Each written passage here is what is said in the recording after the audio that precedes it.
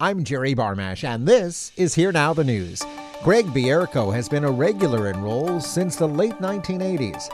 It's a deep resume for the versatile actor, and in part two, we'll delve deeper into some of those memorable roles. He also discusses arguably his biggest achievement, starring in the revival of a Broadway classic and the recent loss of his co-star.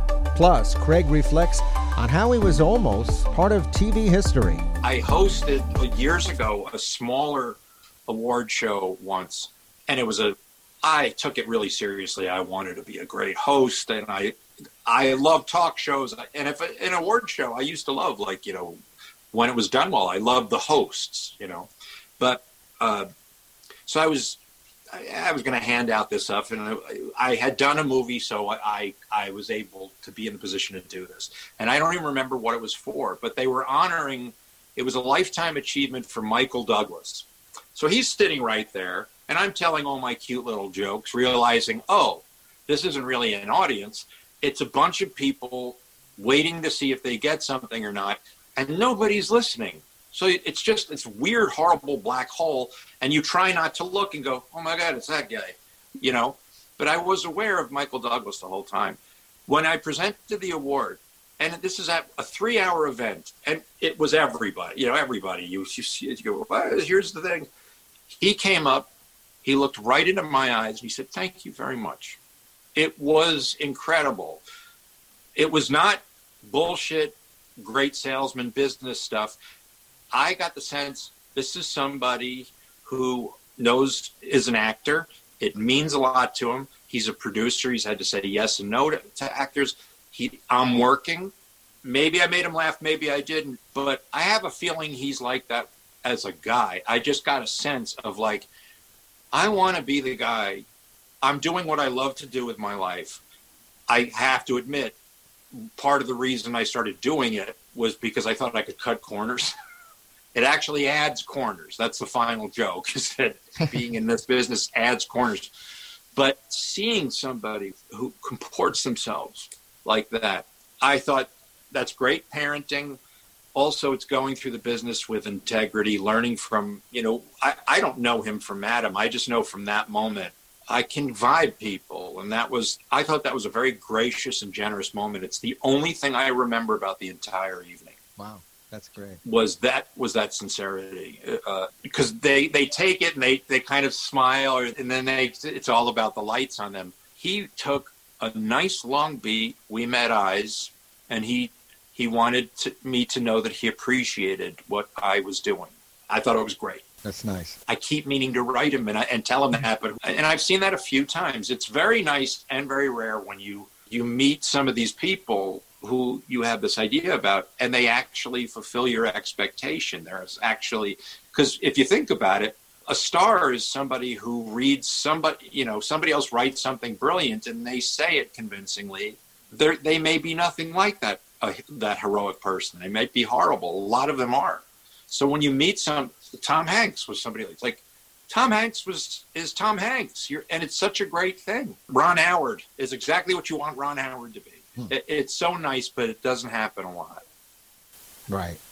That's good. That you get the people that you expect that they should be that way. They're through and through, the Tom Hankses and Ron Howard. That's great. Yes.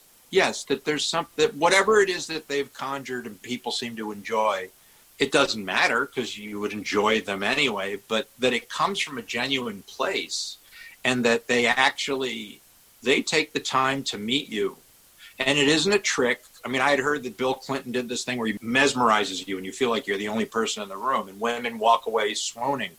That strikes me as kind of a trick. When somebody actually has their feet on the ground, it's usually because they've been parented well, or they've been knocked around enough that they just don't buy into any of the crap, that this is just a job, and they value other people. That's great. So the short answer is, I guess I can't invite you to the Oscar party. So that's out. Yeah, I wouldn't go. I for the last 5 years, I don't know what is up for Best Picture or Best Play, and I never watch the shows. I never even know the nights they're on. Wow, really? I'm happy for anybody who wins, but really and whatever they get from it. But it comes at the expense of 4 other people feeling terrible as if what they did was not quite good enough. And it's not the truth. And it excludes a majority of the people. I think it's a nasty marketing ploy, and that benefits very few. Also, it doesn't add up to anything. Nobody ever remembers who won Best Actress the previous year. No one. It's show business, but it's at the expense of I don't know. At times, people's mental health. They get so worked up about it. They'll get shingles over this. Jesus, it's just stupid. They're not even well made. Did you know that? They're not even well made. I knew somebody who had one, and they kept it on a shelf that was in the sun, and it was leaning over the years. She thought it was hilarious. It was just like it was dying. I thought it was hilarious. So it was melting. The gold in this. Yeah, it was. It couldn't take the sun.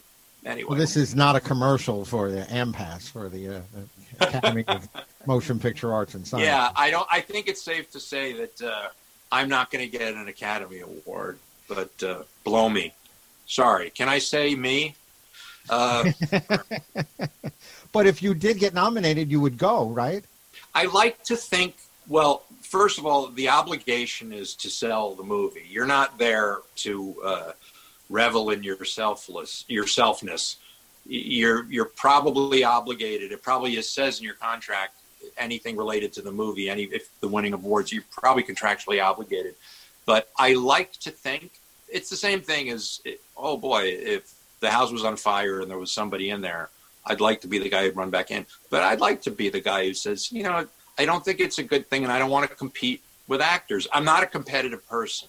I've actually been hurt by friends who were more competitive than I thought they were in a bizarre turn of events, like actual theft. I saw it. It happened. It was taken, and blah, blah, blah, and a friendship.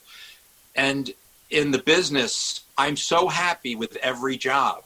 I feel so lucky to be there, to be able to be doing what I want, that when I see somebody acting out, and everybody acts out, but it's tired, fatigue, or something's frustrating, or you're working with some asshole, whatever it is, or you're an asshole for the day.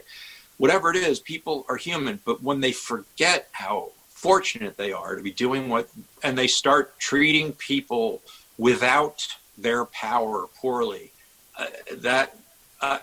I don't like that. And I don't like anything that feeds that. And awards feed that. They feed the illusion of specialness. I think, actually, we're in an age where exclusivity and specialness is dying, which is a good thing. And I think fame is dying. It's reached critical mass. It started with the Kardashians. Why are we watching, and then it was almost like we're stuffing ourselves on cake. And now we've got a president who was a talk show guest, and a bad one at that. I couldn't turn the channel fast enough. I remember seeing him for the first time when I was 10. This guy's got nothing of interest to say, and I'm 10. Just not a big nothing.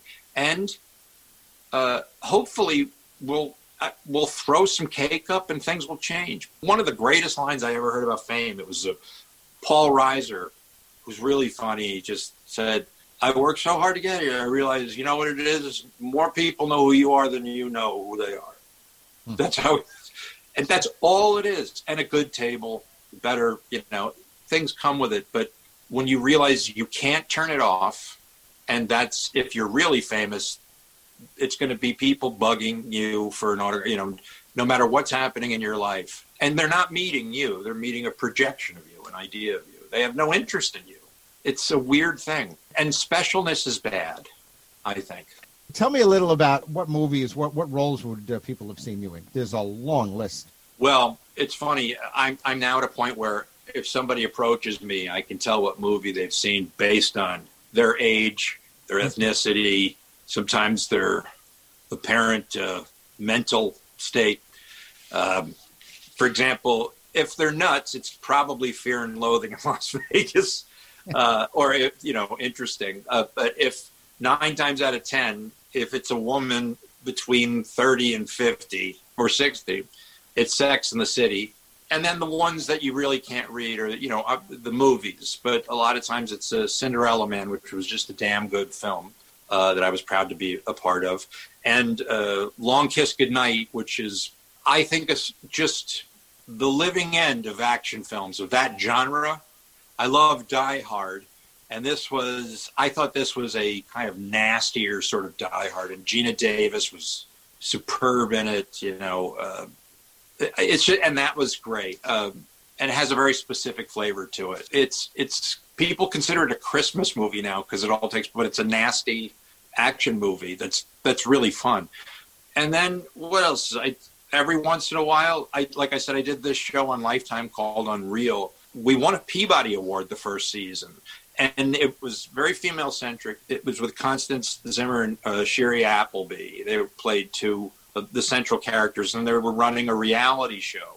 I was, the producer of the show and a disgusting, horrible person, which was really fun. But it was all about the women, and I loved being a part of that. We did that for 4 seasons. So sometimes people, because they're binging on things now, they'll watch that show. And honestly, the best part about it's always nice. No, if people come up and recognize you, and it doesn't, mine's the perfect level. It's not like it's not nonstop, and I can feel like I'm basically an anonymous person. And occasionally somebody says, "I like what you do." Thank you. That's a nice feeling. And the ones who don't make it a point to say, "Don't care for your work." That just doesn't happen. But yeah, what was I going to say? I'm at that. I have 50-itis. 50-itis. If I don't get right to the point, if I take one axis road to make a colorful point, I can't find Route 66 again. I driving through backyards, people's living rooms. I'm just driving haywire. You mentioned the Tony nominee. Was that for The Music Man? That was for The Music Man. Yeah, and what year was that? That was in the early 2000s? That was the year 2000 in the future, yeah. And we did, heartbreakingly, I alluded to it being a difficult couple of weeks. We lost Rebecca Luker, a consummate professional, but a gifted singer, a beautiful, beautiful singer, a wonderful actress, beautiful human being inside and out. And the first co-star I had for the first Broadway show, I had no context to realize just how fortunate I was.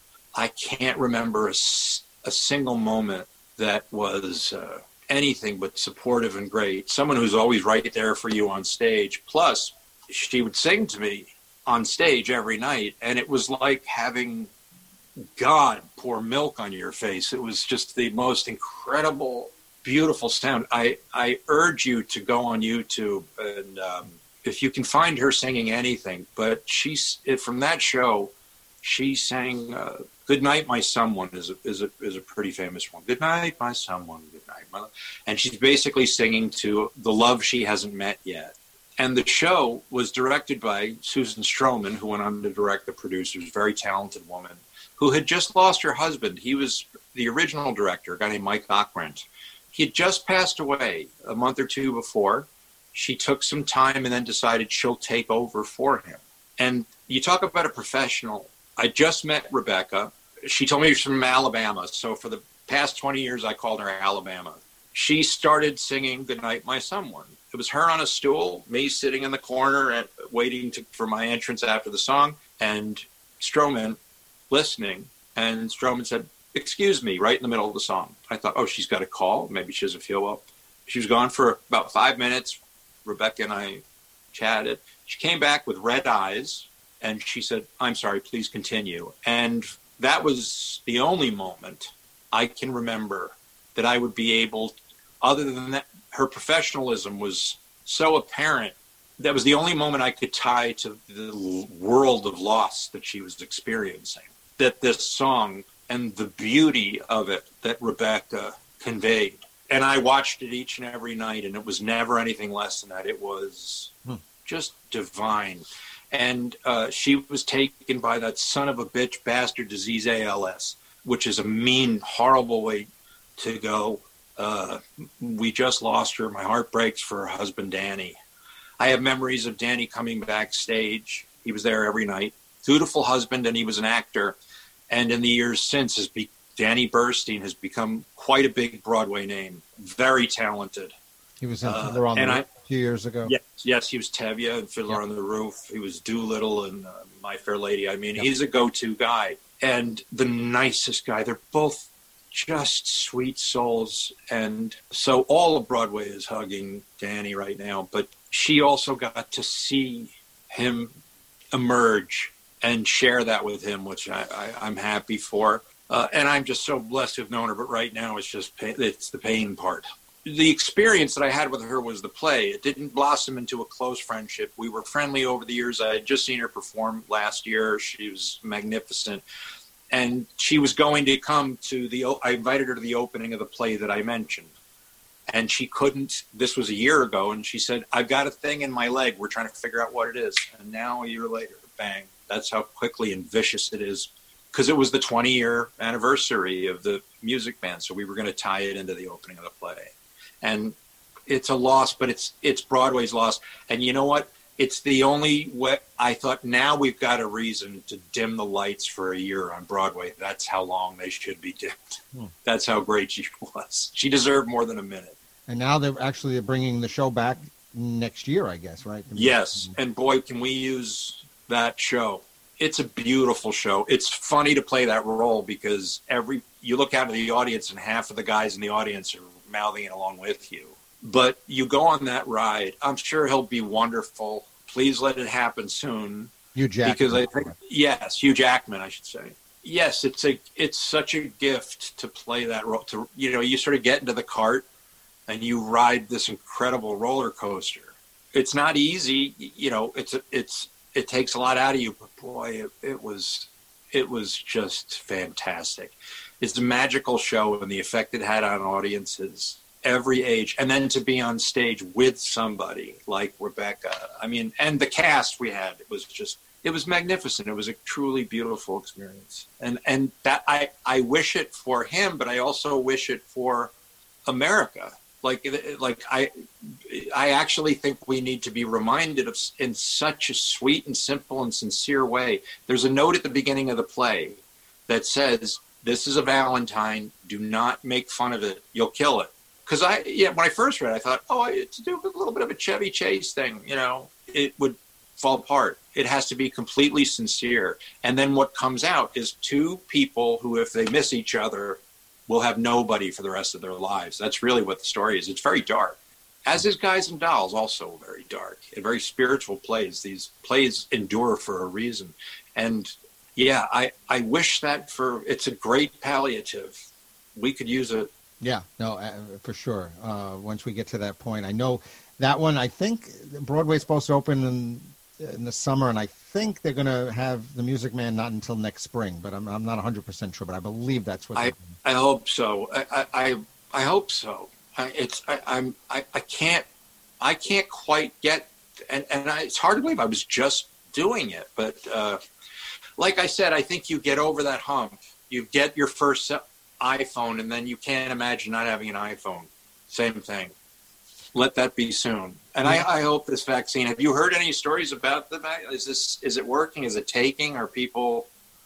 I mean, I don't know how far we are as far as it's working or not. I only know about if there have been side effects or not. I don't know anything else yet. We don't. Oh, that's right. And then there's a second dose, right? Second dose, yeah. I think with science and all the things they've been able to do, these miracles, that if there's a second dose, it could be pie.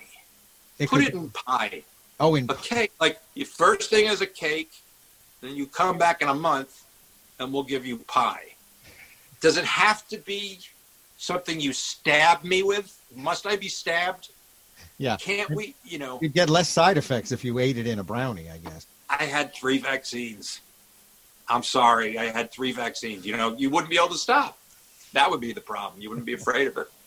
Yeah, it's interesting. I hope it's going to be the answer. I hope so. And yeah, sooner rather than later. I read one last thing I wanted to ask you, little trivia, I guess. Here it comes. It's about Go ahead. Here it comes. Were you the original Chandler, supposed to be the original Chandler for Friends? Close. I was cast as every role in the show. That's how good I am. I was cast as Rachel. I was cast and I was going to do it with finger puppets. I see. And then, no, I'm just kidding. I was cast as Rachel. And I didn't like the hair. Not for me. The true story is that I went in, I had a deal with NBC, which a holding deal, which basically means you get some money up front, and you all year long you talk to people about who are developing shows that they're trying to get on the network. Most of them aren't that good, and then the really good shows come to the end of your contract time. And if you like one, you say, hey, I like this one. They go, okay, we'll go in and audition for it. Yeah, but don't I have a deal with you? Yeah, but read the whole contract, which says, fuck off if we want you to audition, you know. So there were two shows that came at the end of my contract. One was called Best Friends, and this wasn't called Friends yet. The other one wasn't called, it was called 6 of 1, which they changed to Friends. I read both scripts. They were both being directed by the same guy and a terrific director. And I said, what do you think? He goes, and I went in and I auditioned for both. And one was, you know, Friends. The first role I auditioned for was Joey, and that didn't feel well. David Schwimmer, I went to college with, was already playing the lead. And so I read Chandler, even though that was obviously like they were looking for like a bookish, nerdy, like Woody Allen guy. And I went in and I read, this is actually true. When I got the script, I took my friends Hank Azaria and Matthew Perry out to breakfast, and I said, I just got a script that would be perfect for us. And I said, Matthew, you would be Chandler. I said, Hank, you'd be Joey, and I wanted to play the role of Ross. And I'm going to talk to NBC about it. That literally happened. I was the first person to cast Maddie as Chandler. By the way, I couldn't imagine anybody more perfect, so much so that when I went in to read, I had known Matthew so long and was so familiar with his rhythms that was the rhythm I took on. I wasn't imitating him, but it was very much a Matthew Perry take on it, you know, very dry, you know. I think even like hitting those odd words the way he does, got it. And then I also got this other one, which was called Best Friends, which was diametrically different. It was still a sitcom, but it was sort of about a stay-at-home father, writer, and his daughter. And they found this wonderful girl who had never done anything before, like big, but she was a natural.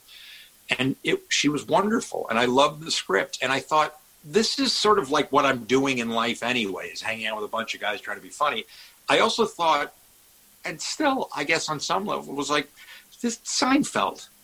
It's non-Jew Jews in an apartment building that's too big for anybody to afford. And they're wandering and no one locks the door and everything's funny, but nobody laughs when somebody says something funny. It's, you know, but I did like the script, but you also can't tell from a pilot because I love the other script too. And I tortured my girlfriend at the time because I had a weekend to think it over. The producers from Friends called and said, are you kidding? Do this. Because they had said, you'll be like Woody Allen on the inside, but at that point, this is up long ago, sort of like, I can't remember his name, but it was sort of like he doesn't look like he would be the neurotic mess that he is. And I chose Best Friends because I'm smart. Friends, Best Friends. If there was Super Mega Friends, I would have chosen that. No, I went with the one, that was what my heart said. And I don't think that there are any mistakes. I think things happen for a reason. And then Matthew went in and auditioned after I turned it down. And the reason he didn't audition, and I believe if he went in and auditioned first, he probably would have gotten it. But who knows? But the reason he couldn't was because he was doing a pilot. I'm not going to say the name of it. He was doing a pilot that took place in the future in an airport, and he was a luggage handler that worked, and his best friend was a robot. That was the show. If that had gone, he would have been the guy who did the show where he was a luggage handler in the future whose best friend is a robot. So he goes in and he reads for Chandler, and the rest is history. But there's never been a time, people thought it was such a funny story because we were very close friends. You know, it's an odd thing. That show took off in a really, really big way. It's an adjustment for everybody. There was never a moment where I thought I pictured myself doing it. Never really for all those years. No, it's that you look at that cast and it's almost like you're looking at a picture of a beautiful woman. It all works. I'm 6'3.5", I'd be like Lurch. It would be like Friends and this guy. I'm sure it would have been fine. I'm selling myself short. David is tall. I think I'm good at what I do. David's tall, isn't he?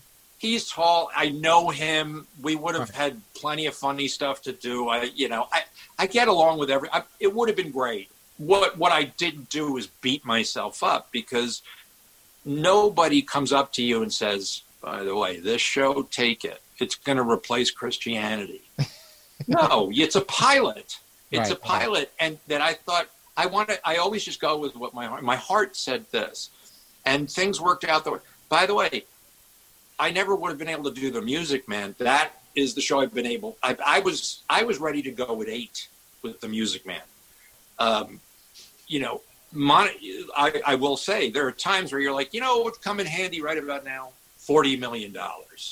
I will say this. I know a few people in the cast, and I know plenty of people who have much more. And I knew them before. If they were happy before, they're happy now. If they weren't happy then, they are not happy now. And if there was any change, it was because they got a therapist. Money is not the thing. Always mean the answer. And I'm doing fine. I never dreamt of it. I just want to be able to support myself. I always thought, I want to make as much money as a pretty good dentist. I would be happy doing that. Did you ever appear on Friends over the years? No, they were very kind. They were very kind. First of all, when Chandler and Monica start dating, they go to see a show and they see The Music Man, which I thought was cute. Huh. And they did invite me to do a couple of them, and I didn't like the role. If they had sent me a good one, I'd have no problem with it. I know what I play well, and there were some things I thought, get someone else to do this. I don't want to do this. So you didn't want just the opportunity to work with your friends, literally your friends? Oh, always, but only if it's right. I wouldn't.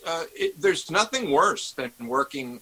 What if I was to go work with, this is the feel. If I usually am pretty good at telling like if a part is good for me or not. And sometimes it's heartbreaking. And sometimes you're wrong. The nightmare would have been going and doing it and then not doing it well. This is weird enough. I'd want it to be a good experience. No, I had actually done a TV show with Matthew, and I know what our chemistry is.